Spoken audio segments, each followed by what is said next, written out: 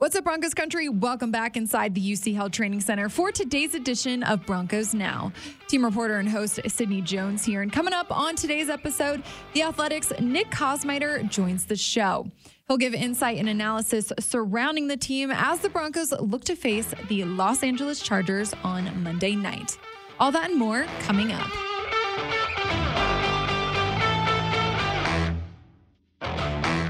Here at the UC Health Training Center, there was no practice and no media press conferences today as the players had the day off. So for today's episode of Broncos Now, The Athletic's Nick Kosmider joins me here inside the Broncos podcast studio to give his thoughts on the team. Nick, appreciate you joining me on the show today. Yeah, thanks so much for having me. Yeah, of course. Week 6 of the season already. Kind of hard to believe. We're already in week 6. Talking about this Chargers game. Broncos did get the mini bye this weekend because they have the Monday night game following that Thursday game. Were you able to get some time off too, Nick? Yeah, just a little bit. You know, Nathaniel Hackett said that today, how he finally got to sleep a little bit, spent a little bit of time with his family. And so I went back and looked at it and we were talking, but it was like 5 games in 24 days because of just how the schedule worked out. Right. He had kept saying it was a weird schedule, and then you look at it and you're like, wow, they really have compiled a lot of games into a short amount of time. So I think for a lot of reasons that mini bye, hopefully was really productive for that staff because not only did they need that time to recharge coming off of what's been a difficult stretch, for sure, but really have that time to kind of evaluate some of the issues that have been slowing this team down a little bit. Yeah, well, the team, they sit at 2-3, third in the AFC West. Is this kind of where you thought the team would be at in this point of the season, Nick? You know, looking back to the beginning of the season? I think I always thought that there were going to be some stumbles out of the blocks early. Yeah. I think with how much was new, both in terms of a first-time head coach who, hadn't called plays since 2018. He was moving into that role as well as being a head coach for the first time. Russell Wilson playing the first 10 years of his career in one place, coming in new. So I do think that there was it would have been naive to not think there was going to be some struggles. Did I think it would be to this extent? No, particularly because of the red zone. You know, Nathaniel Hackett's time in Green Bay, Packers were very good in that area of the field. Russell Wilson, historically in his career, has been very good in that area of the field. So that struggle, I think, has been the most alarming thing so far.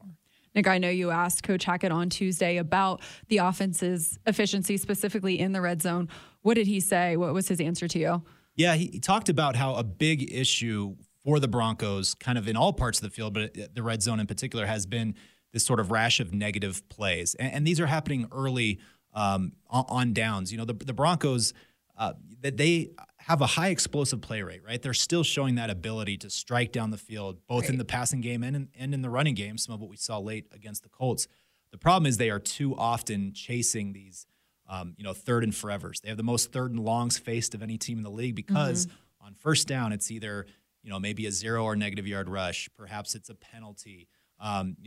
Wilson, for whatever reason, has struggled a little bit on first downs from a completion standpoint. So they're just creating themselves these situations that are hard to overcome. And so I think when Nathaniel Hackett talked about it, he said, we have to find some simplifying of plays that will work in those situations so that we're not constantly putting ourselves in these bad sort of scenarios.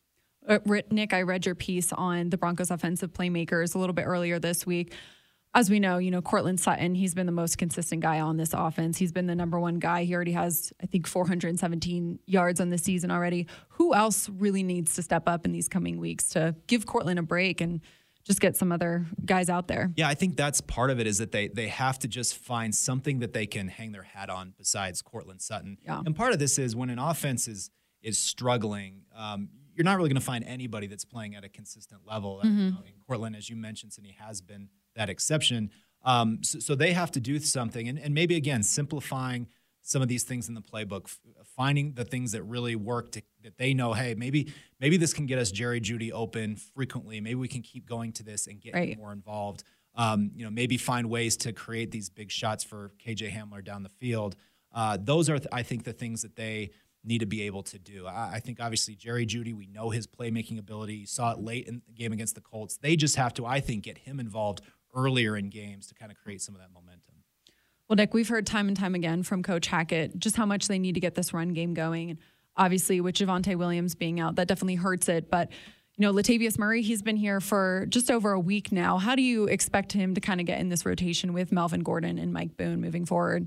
Yeah, what a whirlwind for him. Yeah. Latavius Murray playing in a game in London for the Saints has a really good game. And then, just a couple days later, he's flying out here to Denver. Right. There was some early thought that maybe he'd be able to play in that Thursday game, but that was just, I think, too big of an ask, obviously. But has had a little bit of time now to, get himself into the playbook, meet with the coaching staff, meet with the other players on the team, meet with Russell Wilson, all those sort of things to kind of help expedite his process. And he's a veteran guy. He's played in different spots. He's been in this situation before.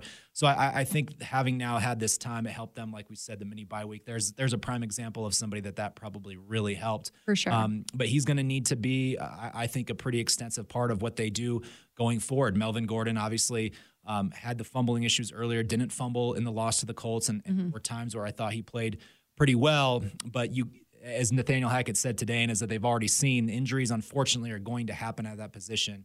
He's going to have to step in pretty quickly and be a big part of what they're trying to do, because you're right. They haven't been able to run the ball the way they want to, and that has, dampened their ability to really thrive in play action, which is what this offense is based on. Yeah. You mentioned Latavius coming from London straight to Denver. I wonder how many players have gone to London twice in a season, because we're heading there in 2 weeks. I know. That's going to be crazy. I'm for eager him to ask him that. I mean, I'm sure he wasn't even thinking about London last week, but, and he scored a touchdown. So perhaps he could be, certainly I would think would become the first guy to play with two different teams in London, score touchdowns in both games. So it's something for him to look for. Definitely. Well, Nick, you mentioned some of the injuries. This team has really been hit by the injury bug this season. Earlier this week, we saw tackle Garrett Bowles, cornerback Ronald Darby, and long snapper Jacob Bobenmoyer. They all went on injured reserve, and that was a week following, Javonte Williams, Randy Gregory, losing them. This team still has 12 more games left. Like, how do they move forward when they've lost so many key starters? Yeah, and the tough part is it's not just guys who are going on IR. It's a lot of season-ending injuries. Right. And you mentioned it, three key pieces within the last two games in Bowles, Javonte Williams, and Ronald Darby, who are now lost for the season. That's a difficult thing to overcome. And I think it's frustrating because, Nathaniel Hackett had the right idea, at least in terms of, hey, we want to try to keep this team as fresh and healthy as possible. There is an element of there are certain things that are just never going to be within your control in terms of how guys get injured. But I think certainly frustrating that, they applied that plan in hopes that they could avoid some of this, but they haven't, unfortunately, been able to do that. Now it's just a matter of moving these pieces around. I thought Ronald Darby was playing really well. He's a guy that had dealt with some injury issues, but I thought you didn't hear his name a lot. And usually for a corner, that's a good sign. Yeah. So he's playing well. So Damari Mathis is going to have to be a guy that steps up a lot. He's got a lot of run in the game against the Colts. I think they're high on his talent, but he's going to have to kind of learn quickly. Michael Ojemudia is one of the guys that should be coming soon back off IR, has some experience. So it's going to be kind of incumbent upon the guys that they put in there, because now we know offenses, well, why are we going to mess with Pat Surtain when we know what he can do to us when let's try to test some of these new guys. So it's going to be an opportunity there for somebody to have to really kind of step up. Yeah, well, looking at this defense, as a whole, they've just been so dominant this season. But I want to talk about the pass rush. Bradley Chubb has looked better than ever. I mean, he already has 5.5 sacks on this season. I feel like each week he steps it up a little bit. And, with Randy Gregory going out, I thought Baron Browning and, Nick Bonito came in and really impacted the defense too. What have you really liked from that group? Yeah, I think the pass rush for this team has probably been by far the most impressive unit on this team, because it has been so consistent. Every single week, it seems they've been able to get after the quarterback. And to your point, Pat Surtain said today, we all heard it around training camp. They knew that last year was an anomaly for Bradley Chubb. Right. It was a frustrating year, only played in 7 games, never recorded a sack. To your point, already has 5.5 this year. Teammates saw that coming, but I think what has impressed them the most, like Pat Surtain said, was each week it seems like he's elevating the bar, like he's doing even more. And that's really great to see with all that he's kind of gone through the last couple of years, how badly he wanted to kind of be that guy for this team. And so far, he absolutely has. And then Baron Browning, I remember Randy Gregory said after the Houston game, it kind of made you pause. He said he's the closest thing to Vaughn-like that we have in terms of some of his physical attributes. And you saw it, Sydney, the way that he gets off the ball in a hurry. He is hard to handle. Quick. He'll like Vaughn did, you'll risk the occasional, offsides penalty if it means most of the time you're going to give yourself a really chance to get off quickly. So for him, that was his first kind of real start. I don't think it went down as a start, but it was a start because he was out there most frequently alongside Chubb, and a sack and a half and just constant pressure. The future is really bright for him. Definitely is. And he just looks like he's having so much fun out there. Yeah, Barron, I love his celebrations. Yeah, he's like Barron's great. He's one of those guys that you just look at and he seems very like intimidating, and then you start talking to him. He's like the nicest, teddy bear kind of guy. So it's cool to see for him. The last one here for you, Nick. Another division game this weekend, Monday night in Los Angeles. How important is a win for this team right now as they look to get back on track? Yeah, for a ton of reasons. I think one is to kind of just, this team feels like it's close. As ugly as things looked on Thursday and in parts of the Raiders game, they went back and watched it and saw, I think, a lot of things where they said, we're not that far away. And so if you can kind of put it all together and show that maybe some of this simplifying that you're doing is able to create a more efficient operation, less third and longs, all those kind of things, then you can feel good about where you're going offensively.